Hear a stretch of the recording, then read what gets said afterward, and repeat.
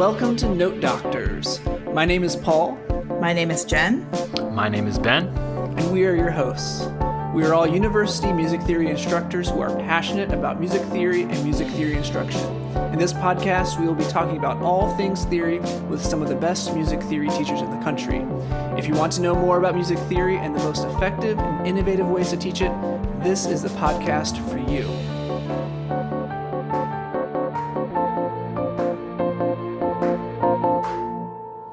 So today our very special guest is David Newman. So Ben, tell us a little bit about Professor Newman. Sure. David Newman has had an international performing career as a classical singer and teaches voice and aural skills at James Madison University. He also writes educational songs, which have achieved some notoriety on YouTube. His first music theory album, The Well-Trained Ear, is available on Bandcamp. Yeah, and I want everything to be fun. I don't want everything to be fun. I do want everything to be fun. If it can be. What I'm so surprised is that I meet colleagues who are reluctant to bring any joy or frivolity into the classroom lest people think that it's not serious. Like, why should we be so serious? Why should we be miserable learning this stuff? So today we are so pleased to have with us Dr. David Newman. And if you've ever been on YouTube looking for sight singing or music theory or aural skills videos to help you, you have probably seen his face on a video or two. So we have our first kind of YouTube celebrity, perhaps. But before we kind of get into your work, we always like to ask our guests, what got you into teaching theory? You are a professional vocalist in addition to a theory professor. And so kind of tell us a little bit about how you ended up getting to where you're at. And, could you have predicted that you would go from like performing, Bach's St. Matthew's Passion and Haydn's Creation to like Miss Mixolydian and Mr. Dorian Go Drinking? Like, how does one make that? How does one pivot into that direction? I mean, one could argue that the rest of my career was the actual pivot, but I'm not sure. And by the way, thank you for granting me the honorary doctorate. I don't actually have one, but a Note Doctor's doctorate. There we go. Yeah. If only that qualified me for anything, that would be nice. But, no, yeah, so, I mean, I think my foray into theory is a totally different story than my foray into songwriting. But into theory was just, being a poor artist who needed work. And I was teaching voice at JMU, and I walked into the department head's office just at the right time as he hung up the phone and looked mournfully up at me and said, "Can you teach aural skills?" And I said, I had learned by that time, I said, "Yes." Always yes. And found myself on the first day of class with no textbook and no idea what I was doing, but a class full of Aural Skills 3 students looking to be taught something. So I think it took me about a week to get a textbook, so I think for the first week I was making it all up anyway. And so that was helpful. And then that just proved to be a really wonderful year for me of brain growth. They say that you can, but they say that you can continue to grow neural pathways even when you're an old fart like me. And and I found myself really challenged that year, but I am not surprised that I started writing songs that year at a pace that I had never done before.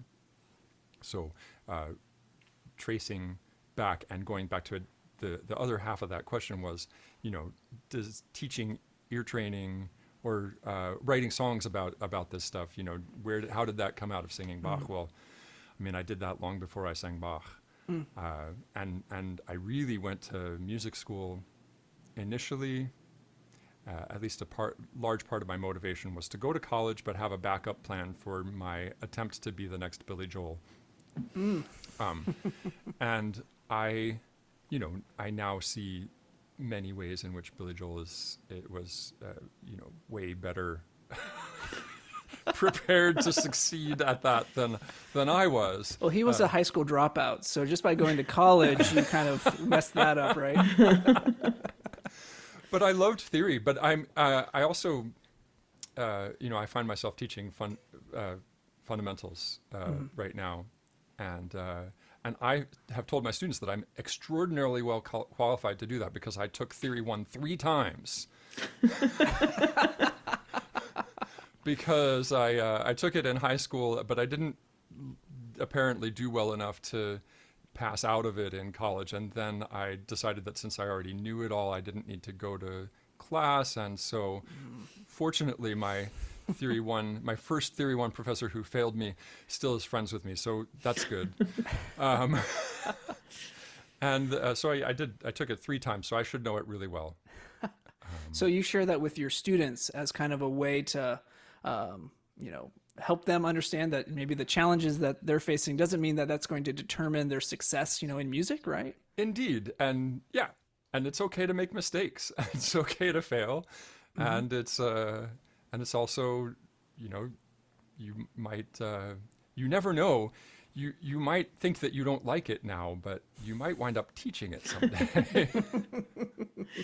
I think this particular generation of students that we have in our classrooms right now has a huge fear of failure, as though it's something permanent or a mark on you or something. I don't know. I just sense from them that they're terrified of that idea. And so I think it's really good for them to hear us talk about, like, I've applied to many conferences and been told no many times. Right. Or, I've auditioned for things and not gotten it. I think they have this idea sometimes that college professors just can do whatever they want, or, they succeed easily at everything. And of course that's not true.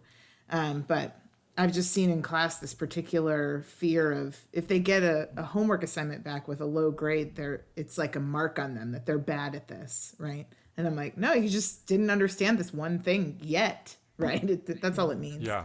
So I love that you tell them that. I think that's really good.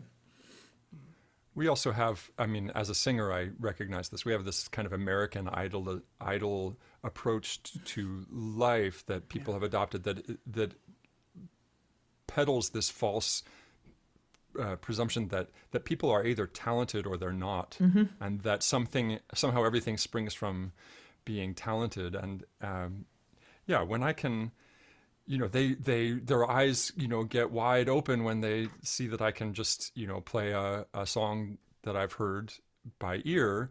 And some of them seem to think that that's magic. And I'm like, no, that just happens from doing it a lot. Knowing that these patterns work, and this is what I'm hearing. Right, absolutely. So when you started writing the songs that you've written for your oral skills classes, did they kind of originate from a class session? Was there something that sparked you to do that, or did it just kind of naturally happen? I think all of them came from a desire to teach some specific skill.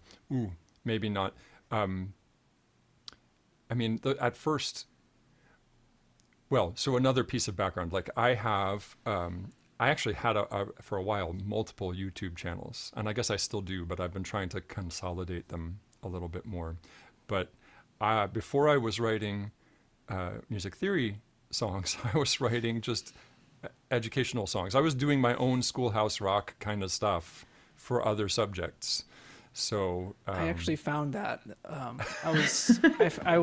just searched David Newman on Spotify, and so I just clicked. I thought you had the one album, or it would be music related. So I just clicked your face and started playing, and like the solfege songs, and then the next song was like talking about the center of a line on a triangle, or like geometry. I'm like, what's happening here? It's the same voice, but now like, what is this? So yeah, you have these like a cottage industry of these little educational songs. I wish it was an industry.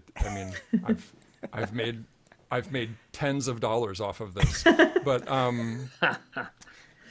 But yeah, I mean, there's my biggest hit is actually me rapping the periodic table. And I am more likely to have students come in who learned the periodic table from that song than students who recognize me as having written anything for theory. I'll have to let my wife know about that. She teaches science, so seventh graders. And the fun one is the one that's the periodic table symbols. Oh, I thought I had this up. All right. He, Libby, Bekenofni na MG, Alsapi Sklarka Kaskati, Bekerman Fee, Konakus and Gaji. Right? And with that, I was able to, I can write out a periodic table from memory. With Wow. What a skill. That's amazing. That is not pretty something useless most musicians skill, can do. Yeah. I certainly can't do that.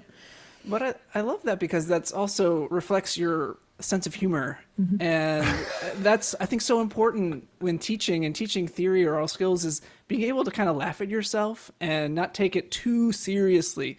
And so how does humor and how does that kind of play into your own teaching? I mean, yeah, well, Michael Morgan, who was the conductor of the Oakland Symphony, I actually am not sure what he's doing now, but he was the conductor of the Oakland Symphony, said, at these prices, it's got to be fun. And it has to be fun. Like, why are we here if we're not going to make it fun? And so I relish oral skills as a place to as a place to repeat the same dad jokes over and over again. Besides, I have to repeat them because I can't remember which ones I've used this semester and which ones I'm just taking from 3 years ago. So I just recycle all the same ones, and then if I come up with new ones, then they get added to the mix. Mm-hmm. And I want everything to be fun. I don't want everything to be fun. I do want everything to be fun, if it can be. What I'm so surprised is that I meet colleagues who are reluctant to bring any joy or frivolity into the classroom lest people think that it's not serious. Like, why should we be so serious? Why is that the preferred way to be? Yeah. Why should we be miserable learning this stuff? yeah. Or by extension, the article that's like less understandable, therefore better somehow. Like I never understood that either, honestly. So how do your students respond to those songs? How do you maybe this question might be better. How do you use them with your teaching? Do you have your students sing them? Do they learn them? Do they just kind of listen to them? How do you use them actually in your classroom kind of setting? That's a great question. I wish I had a really good answer for it. I can tell you how I do use them. I wish I knew how to use them best. I definitely, a way that I use them is just that I put them up and I say, hey, there's this thing here. You should probably go listen to it. That would be fun. You might learn something. And that's obviously not very active pedagogy. I did realize that one of the songs that I wrote, which is not as fun, but it became, for at least the first 4 or 5 weeks of the semester, a song that we sang every morning at the beginning of class. So the chord spelling song, we just do it every morning for weeks, because part of what I want is for them to, like, that song is do mi so fa la do so ti re ti so do do do, and if you do that enough, well, then the spelling of those chords just rolls off your tongue and you don't have to think about it. And that was the goal, is just to kind of create muscle memory. Yeah. And then if I hopefully you can connect that with what the chords are. And I like that it does a little bit of spiral learning in that it introduces some chords that we're not even going to talk about yet. But then later when we talk about it and say, we're going to do 5, 7, or 4, and you can hear do, mi, so, te, and like, hey, We've sung that before. You know exactly what that is and how it works. And the same thing in the dominant 7 song when we have there's 5 7 and 5 re fi la do. That was very non-tonal rendition of that, but I should have tonicized myself first. Shame upon me. Always tonicize. You always got to tonicize. Well, it takes us back to that idea of making mistakes really evident and acceptable. I'm really good at that. Me too, at times. None of my recordings were working today in class, and so my students had to suffer through me sight reading like Schubert piano concertos. And so that always makes them feel better about their lives as pianists, I'm sure. Oh, God. So, what do you think? So you just did a little bit of chord singing, and you talked about muscle memory. Do you do other types of chord singing, outside of the songs, or is that their main kind of link to chord singing? What do you think the benefits are there? Oh, gosh. I'm not sure I'm answering your question correctly, but let me go with this anyway. The one thing that I've been frustrated to realize, because I've spent most of my career in music theory teaching second-year oral skills. And so I have developed opinions about what should happen in first-year oral skills. And this year, I'm teaching oral skills too, so I'm getting a chance to apply some of it. But I fear students becoming reliant on stepwise motion. And a little bit I recognize, so I do, something I have given a lot of thought to is sort of perceptually how students approach things and how I have perceptually approached things. So as a college student, I did not like solfege. I was not happy having this additional burden placed on me to have to figure that out as well as what the notes are. Why it never occurred to me until I taught it that, this is actually to help you. Like, if you actually start with the solfege syllable, you'll know what pitch it is. But I find that doing a lot of stepwise motion early on allows students to avoid having to learn where those pitches, where those scale degrees are, and then they just learn to go up what seems about the right amount within the key. And so then, like a very frequent mistake that I will see is someone will leap up, or they might be taking dictation of something that leaps up a fourth, and they'll leap up a third, or they'll leap up a fifth, and then everything else is off. And then you wonder, okay, how much do I go, okay, I see that you at least understood how this went intervallically from there, although it's wrong, or, do you cut a hard line? I know Gary Karpinski advocates just saying, nope, it's wrong. I hope I'm not misrepresenting his view. I think that's fair. But I would love to just bypass that early on. Chord singing just makes sure that people can arpeggiate things at least. And of course, a lot of our books are graded through which chords they're leaping within. Yeah. Yes. So, but definitely getting people to arpeggiate things early, I think is valuable. I don't know if that was answering your question or not, but Absolutely. Yeah.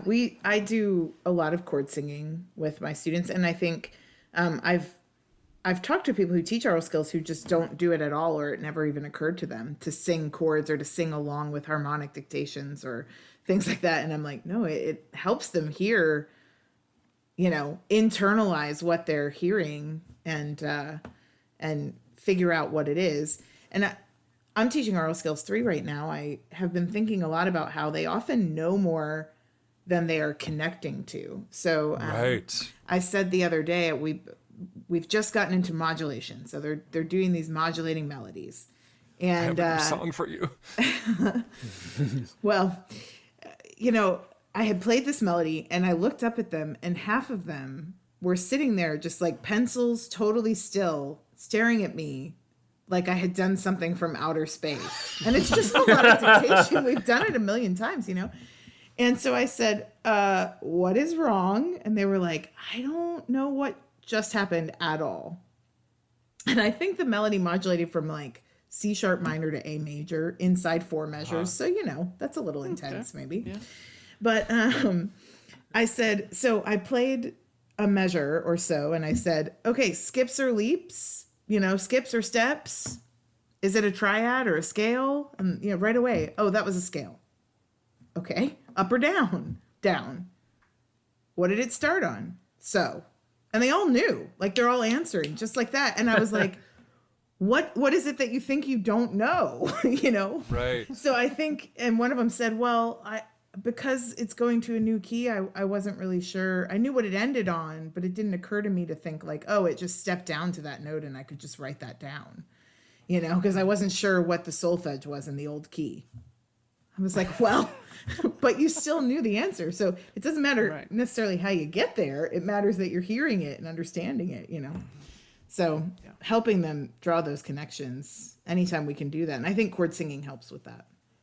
Yeah, cool. Thanks. I think so too. I used to have a friend that I played a lot of gigs with in the summers, just jazz commercial playing. I did some over the summers when I was an undergrad, and this particular guy was an outstanding improviser. And one time he went on this rant about how you should learn arpeggios before you learn scales. And I always thought that was kind of a interesting hot take, you know, but it kind of speaks to that importance of arpeggios. And even like just in jazz context, for example, being able to follow changes, you know, if you know arpeggios, that takes you pretty far, I think. And there's something to be said for that. So I see where you're coming from. I had a jazz improv teacher for a very brief period of time who said that you should be able to play any scale in random order. That they didn't like the idea of playing the scale like just note after note, but that you should be able to look at the scale and then play them in random order, because that's essentially what you do when you improvise. You're pulling from content, but you're not doing it in like, you don't just play like da da da da da da da da when you're improvising, right? And I was like, you know, that's really clever. It really is clever. Like he could, you know, jazz has all the really crazy scales, but he could do like Mixolydian flat 6 and play from like all these different, you know, just put it in any random order, create something interesting. That's awesome. Yeah. So you create these songs, and one of the skills that you are able to tap into is because you are a multi-instrumentalist, or at least you are very skilled in singing, playing piano. You already mentioned before our interview you can play the bass guitar. And this, you have this kind of, you know, jack of all trades kind of skill set. And how has that been beneficial to you? And how is that maybe different than some of the ways, you know, university music training focuses on the specialization and getting you into this really narrow path, and you have this kind of very broad perspective. And how has that helped you in your career and in your teaching? I mean, I haven't always thought of it as much of a help, but or at least I've always wished that I was better at all of these instruments. But you know, from the keyboard, I have a strong sense of the keyboard and what chord shapes feel like, and honestly, at this point now, it's helpful. I don't understand this. Maybe you can explain it to me. My hands know music theory better than my brain does. Sometimes, like I hear a modulation and I think, oh, I have no idea what just happened, and then I think, how would I play it? Oh, that's what it is. So I guess I do have at least that skill there. But I think that the piano shows you certain things very clearly, but the bass shows you fourths and fifths very clearly, and octaves. Yeah. And it almost doesn't matter what key you're in. The shapes are exactly the same. Same with guitar. Yeah. You know, and so unless you're worried about open strings, the shapes are just the same. And that gives you a sort of different window into things. Certainly helps when you do modus novus. To know fourths and seconds really well. Yeah. Now, do you? I've been thinking about this a lot because I'm a pianist, and so do you. So when I think of a chord or I hear something, I picture the piano, or I picture how I would play that, and I've been thinking more and more about that because it's something that is oftentimes subconscious. You don't even think about that. I'm thinking about the piano as I'm hearing this note. Are you thinking about a fretboard? Are you thinking about a keyboard? And do you find that helps to encourage students to think like that as well? Wow, I haven't been sure about that. I want to tell you about this series that I have that's nothing to do with any of what we're talking about, or maybe it is, I don't know. It's definitely pedagogical. I started a series on my YouTube channel called Sing Along Solfege, and basically it came out of the premise of how can I teach solfege to my mom through YouTube without being there? And the question I got hung up on the most was, how do I teach what do is? How do I explain the tonic? But I realized that maybe the solution I chose was, rather than try and explain it from the get-go, I could just say, here's some things, and we're going to sing on solfege. You don't need to know solfege. You don't need to know what it means. We're just going to sing some things. And then, around the third video, I have to say, too, that it's a terribly boring series. I need to redo it in some way that's less boring. Like, have you all, like have a video chat with you all, and we'll all talk about the songs. That would be more fun. But you get to the third video, and then after having done a number of them, they say, hey, you notice we're always ending on do? That's because that's the note that feels like we've arrived. We've gotten home. And then I hadn't really anticipated going where I went with it, but by the 13th episode, I had described tonic, subdominant, and dominant triads. I even found a melody. And I was surprised to discover this. I didn't do it intentionally. I just did Home on the Range. And when I got to the end, I thought, where seldom is heard a discouraging word, and the skies are not cloudy all day. I just realized that is showing you a cadential 6/4 to a 5 and a 1, that you have mi, re, do, but you can tell as you sing it that mi and do don't feel finished. They still feel a pull down to T, and now you want to resolve back to Do. And so all of that was, I might have completely tangented away, but That's great. all of that was without keyboard, without notation even, just through solfege. And so I think that's the other advantage to chord singing, going back, is that if you have someone who doesn't play an instrument, or doesn't play a harmonic instrument, a chordal instrument, that they have a way then to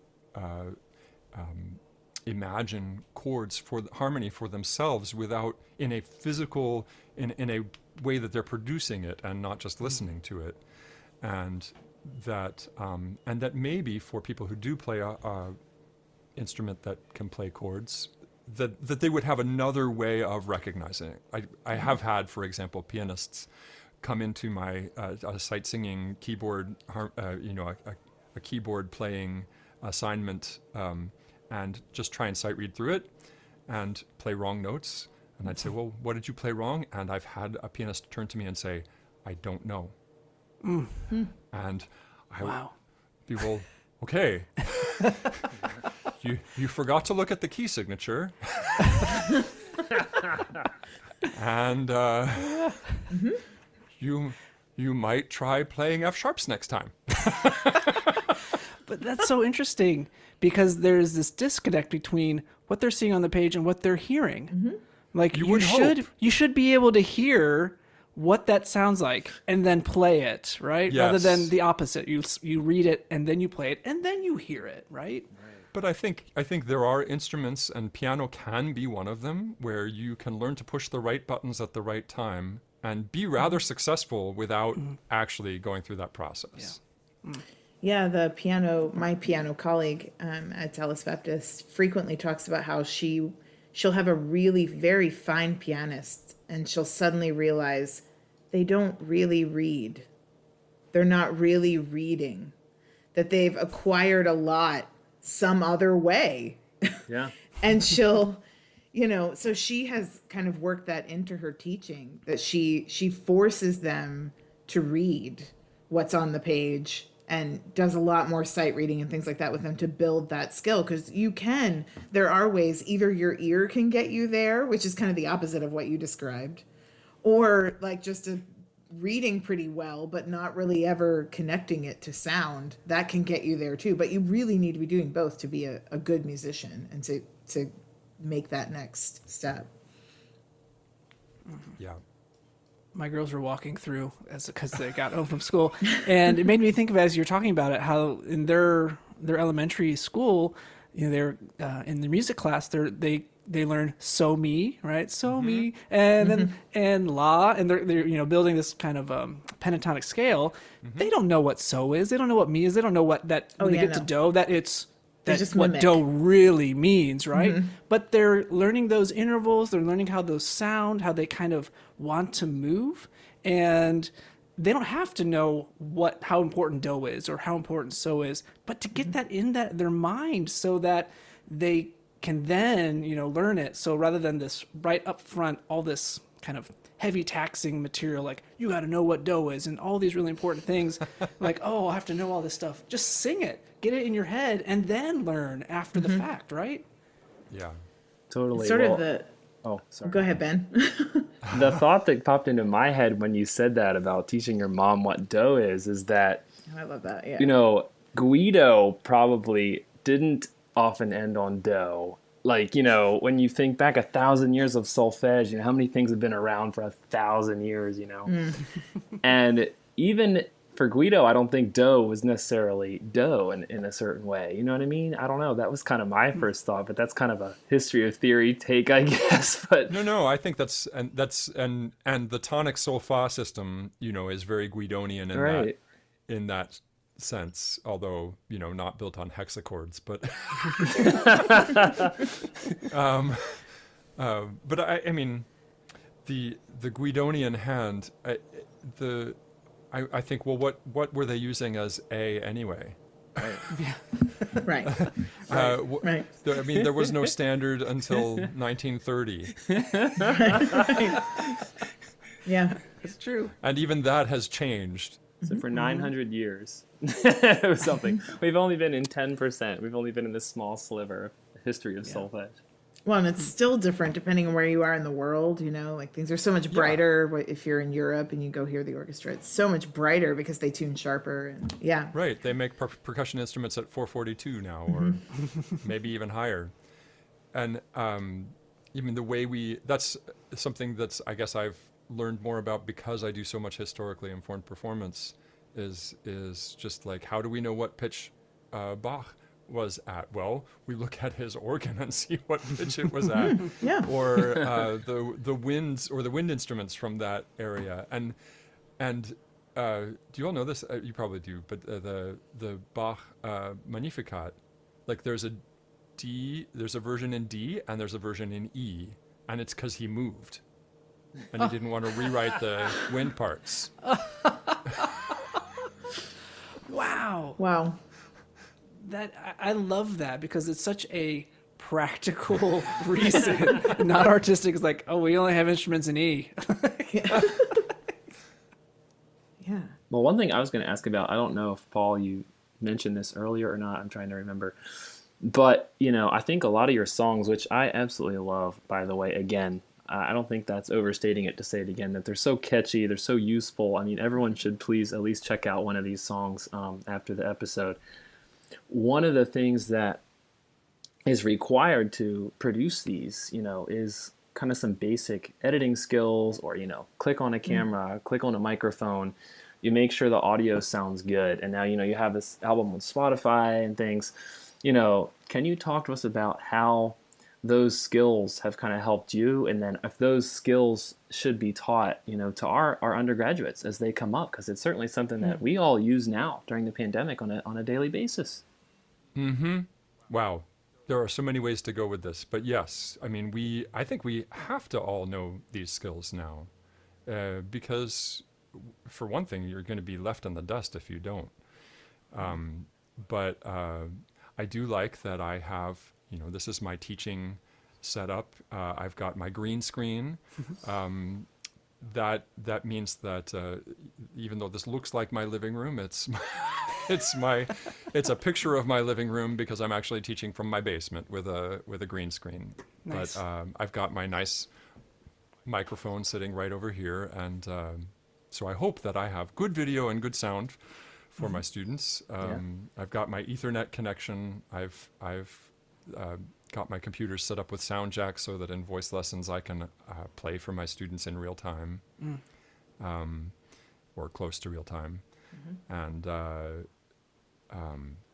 all of these things, like being able to use sound jack or some similar program, I think is just going to become necessary for performers, because now if you can rehearse before actually getting to a show, why should I house you for 5 days in a different environment when you could stay at home and just attend a few rehearsals together? It gives us more. It has revealed that we have more options than we knew we had. To jump off of that question in a totally different way, something that was really vital for me, and it really helped, though, that right when I started teaching ear training, I also got an iPhone. I got my first iPhone. And that made video creation so much easier. All you needed to do was set up the iPhone, hit record, maybe do some minimal editing, upload it to YouTube. There it was. And we have to create, I've been thinking about this a lot lately, we have to create simple systems for us to create content. And we can't hold ourselves to too high of a standard because who has time? Right. We have to be efficient with our time and with our resources, and time is definitely a resource. And so I am making new videos for my class, but I have to, if I invest too much time in one video, I'm not going to be able to make enough content for them to help them.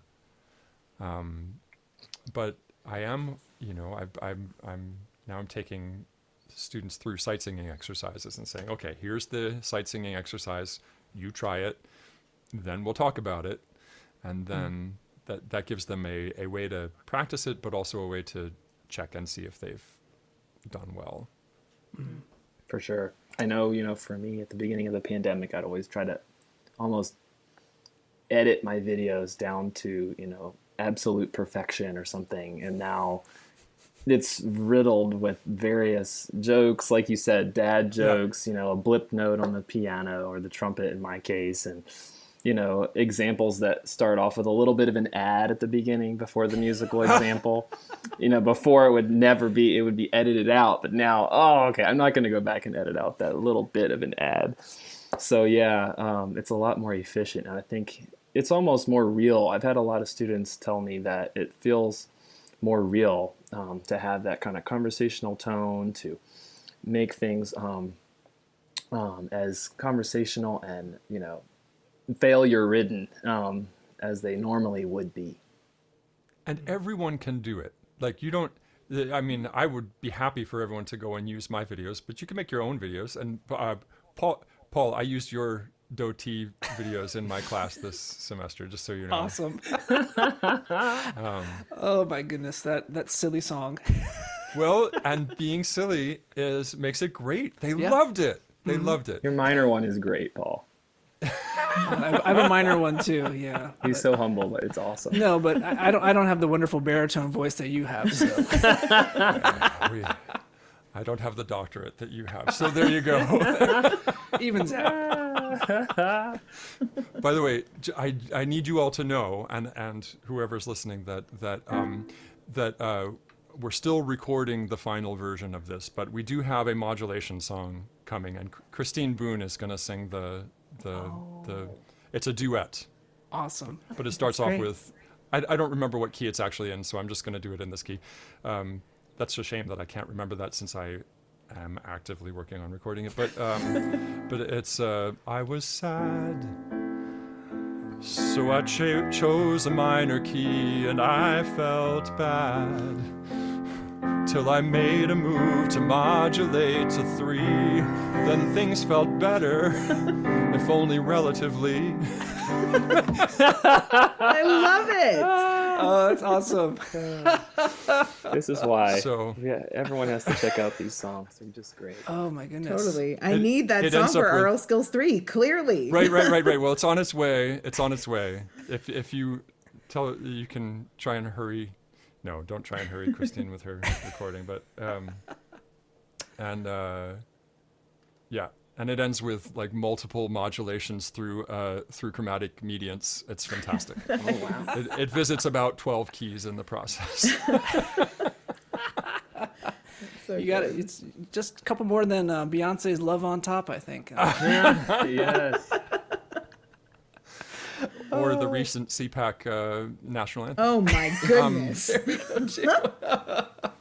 Have you seen the guy? There's a video of a guy playing like a harmonization along with her, and it's fantastic. I love it. If you're listening, I and had you've one of not my seen students that. tell me in office this week that he listens to my videos on 2x, my lecture videos on 2x, unless I'm talking about Beyonce.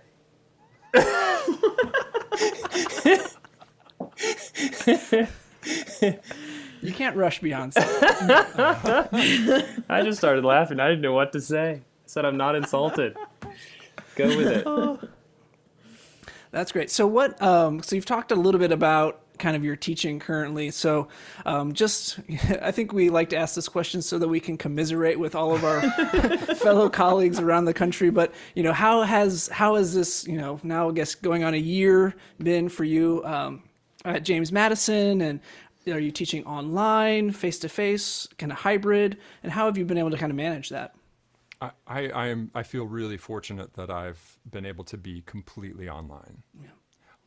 I can't imagine. I feel terrible for anyone who's had to teach hybrid, because I just can't imagine how you could make that work well for either set of students. Like, no matter what, that's going to be worse. I would love to be in person. I miss a lot of things about being in person. I miss singing together. I especially miss, being able to sing through chord matrices together, where they can hear harmony happening and that they're making it. And but on the flip side, teaching online means that I can see everyone and they can see everyone else, at least if they have their cameras on. I definitely have a better, more solid relationship with my students who have their cameras on than the ones who are just a name on a screen. And then I think, oh, you're in my class? Oh, how interesting. And then the bad thing is that it forces you to think about how to be efficient with your resources and their resources. But the good thing is it forces you to think about how to be efficient with your resources and their resources. And so we've adopted this sort of proprietary program that does dictations. And so we provided the material, and then they type it into the program, and it says, you missed this note, or this chord identification is wrong. And then I can give them the opportunity. I don't have to, but I do give them the opportunity to go back and fix it, because I would rather have them learn to get it right than get it wrong and go, oh no, I'm terrible. And then, thinking about how to leverage resources. Like, I can take the whole class through a sight singing assignment and force everyone to sit through that whole thing. But I've definitely got, a few dozen students who could read through it fine the first time. They don't need to sit through all of that. And I've got a number of other students who probably need, to go through it 3 or 4 times before they understand what's going on. And if I can create materials that let them go through it at their own pace, then everyone's time is being valued. I do like that. And I one of the things that I've been doing, because I think that in the pandemic, it's really important to have contact with people, to have regular contact with people, to not lose people, to keep all the sheep in the fold. And so one of the things I've been doing is I've been meeting at every class period, but often for, I always try to keep it less than the full length of class. And then the rest of the class is work done at your own pace. Yeah. So that I'm not hogging their time too much, and that's something that would be harder to do in person, because if your professor lets you out 10 minutes early, if you're in person, you might think, oh great, but all you're going to do is go and chat with your friends. Right. It's not really like a good time to go and finish the work of class on your own pace. Yeah. But this does let you do that. So. Yeah, I like that. I was talking with my other theory faculty today, and we were talking about students who we have to kind of check on, because it's really easy for these in this environment for students to kind of disappear. And so finding ways of connecting with them or just checking in on them, and I think has been so important, and something that we have to remember to do regularly, because it's really hard. Students are having a hard time with this. They are, and even, I am teaching face-to-face. I'm kind of in a hybrid situation. I'm face-to-face, and then most of my classes have someone who is not in the room as well, who's tuning in. And this week, kind of marks the 1-year anniversary of when things started to go sideways last year. So right. Right about now, this week is when our trip to Paris with the University Chorale was canceled, and then spring break, was lengthened. And so all of those announcements were coming right about now. And the students got sort of talking about it. We had a bit of a rabbit trail in one of my classes of the students just sort of grieving a lot of the things that they didn't get this last year. One of the students was saying, I was done with ensemble credits last spring. I never got that last concert that I thought I would get, where my parents were going to come and my fiance was going to be there. And just all those lists of things. And so even though they're face-to-face and even though they're getting that interaction, it's still hard. It's still behind a mask. It's still complicated and challenging. So I think it can be, it's good to keep an eye on them. But even face-to-face, they're still struggling. It's been a weird year for sure. Yeah, music is such a communal activity, and we don't get any of those communal activities. In fact, tonight, the TW concert choir is doing a concert in the parking garage. Wow. So the third floor of the parking garage. And so this is I'm going at tonight, and I have a certain time that I can show up. And so everything is regimented so that we keep social distance and all the chairs are separate. And this is the first concert I will have attended since last March. And I'm really looking forward to it, but it's very surreal to think that, wow, it's already been a year. Mm-hmm.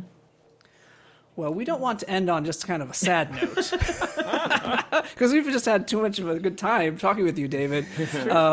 And so we wanted to kind of end with just some rapid fire questions. All right. So these are just kind of off the cuff questions that we have. And just, you can feel free to give off the cuff responses.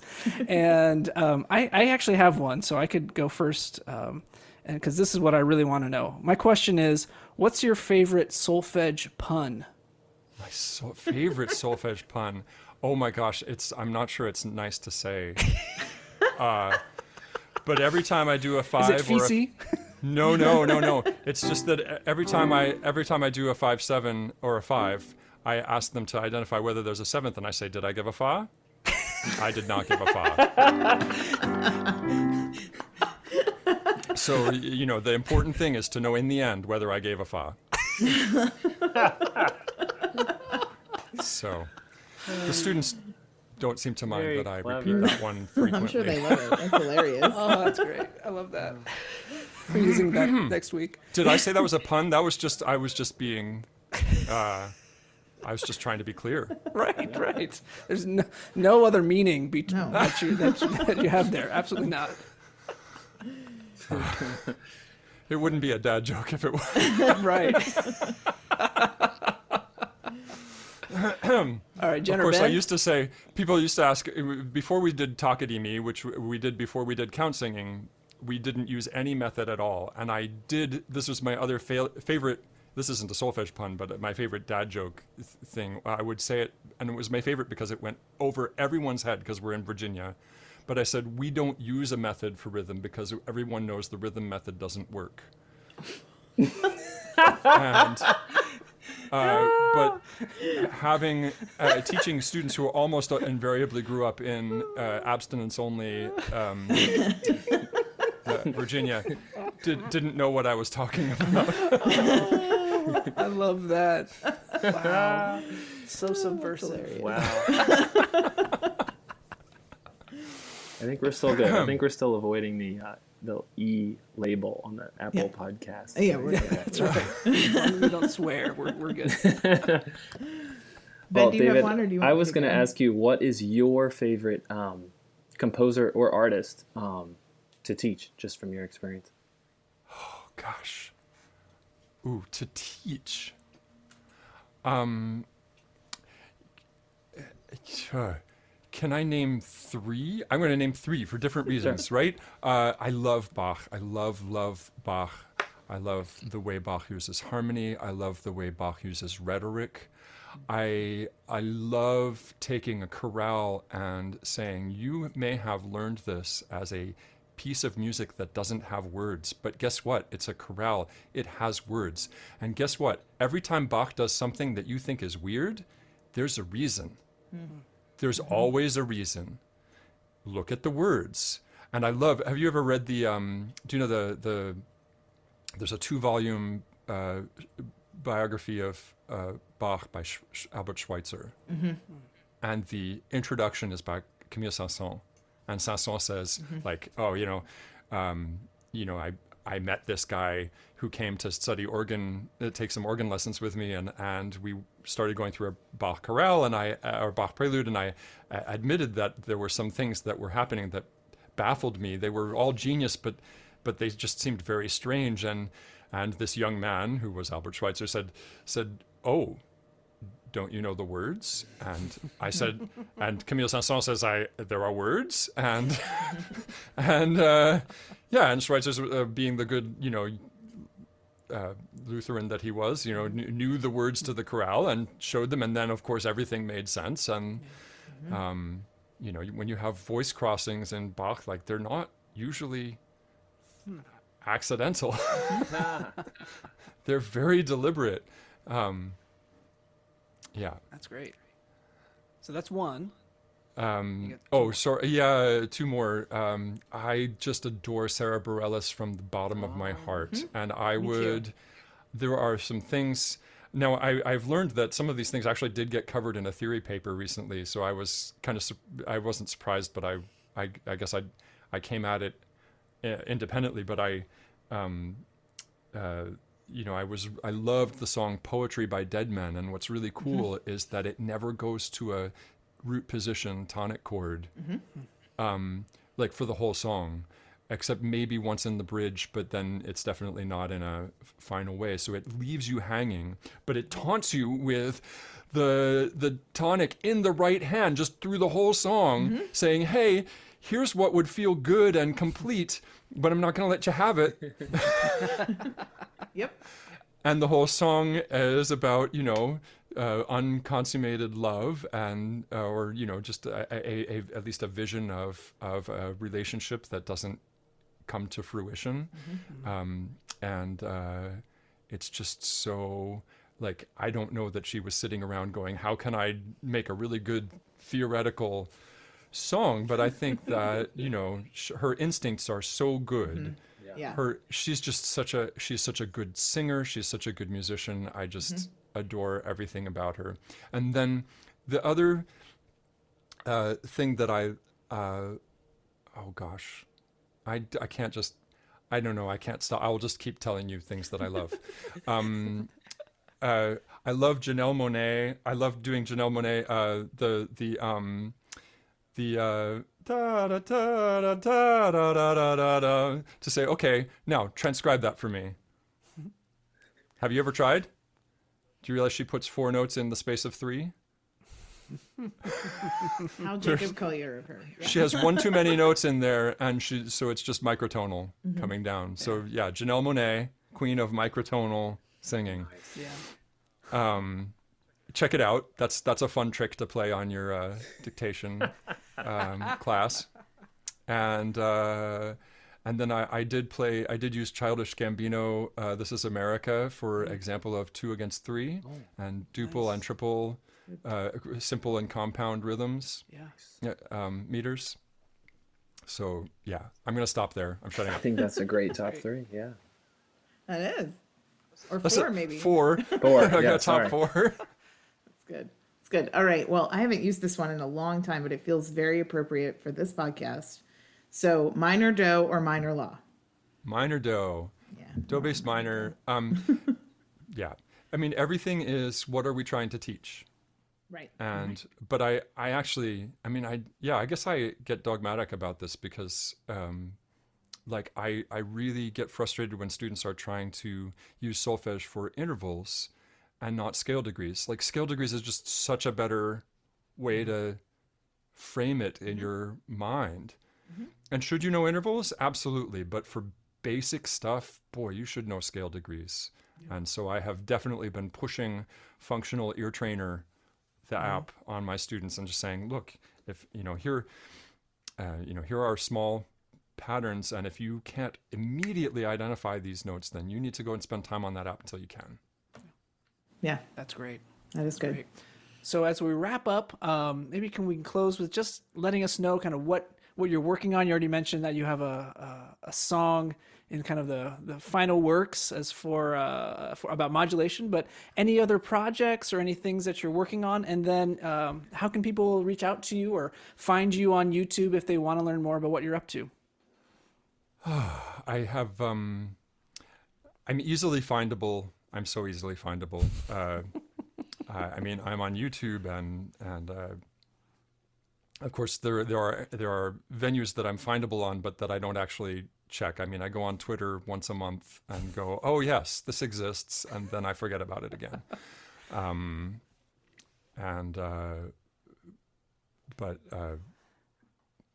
Yeah, I mean, I've deliberately made myself easy to find. And you can certainly, on the other hand, there are so many David Newmans in the world that I did get an invitation once. Oh gosh, I'm tangenting, but I got an invitation once to speak at a Mensa convention in Michigan, and I was very confused. But I did a little Google search and found out that there was a conservative talk show host named David Newman in Michigan. So I wrote back a letter to this Mensa president saying, there are. I really appreciate the offer, but I live a long way away, and the travel might be a little more than the honorarium that you're planning, and you might consider someone closer by, like this David Newman or this David Newman or this David Newman who's right in your area. There are many of me. I do not sing kirtan chant music. I am sadly not the cousin of I'm sadly not the film scoring cousin of Randy Newman. Randy Newman. David Newman, his cousin, is part of a big family of composers. Yeah. And we have some mutual friends, one of whom was very confused when I called him and thought I was the other one. But anyway, yeah, I'm pretty findable. YouTube is, of course, very easy, and davidnewman.info, and I'm on the JMU website. So that's our show. Thank you so much for listening to Note Doctors, the music theory and pedagogy podcast. We will be back with more interviews with professors and teachers who will be dropping all sorts of theory knowledge for your education, edification, and enjoyment. So until then, bye-bye.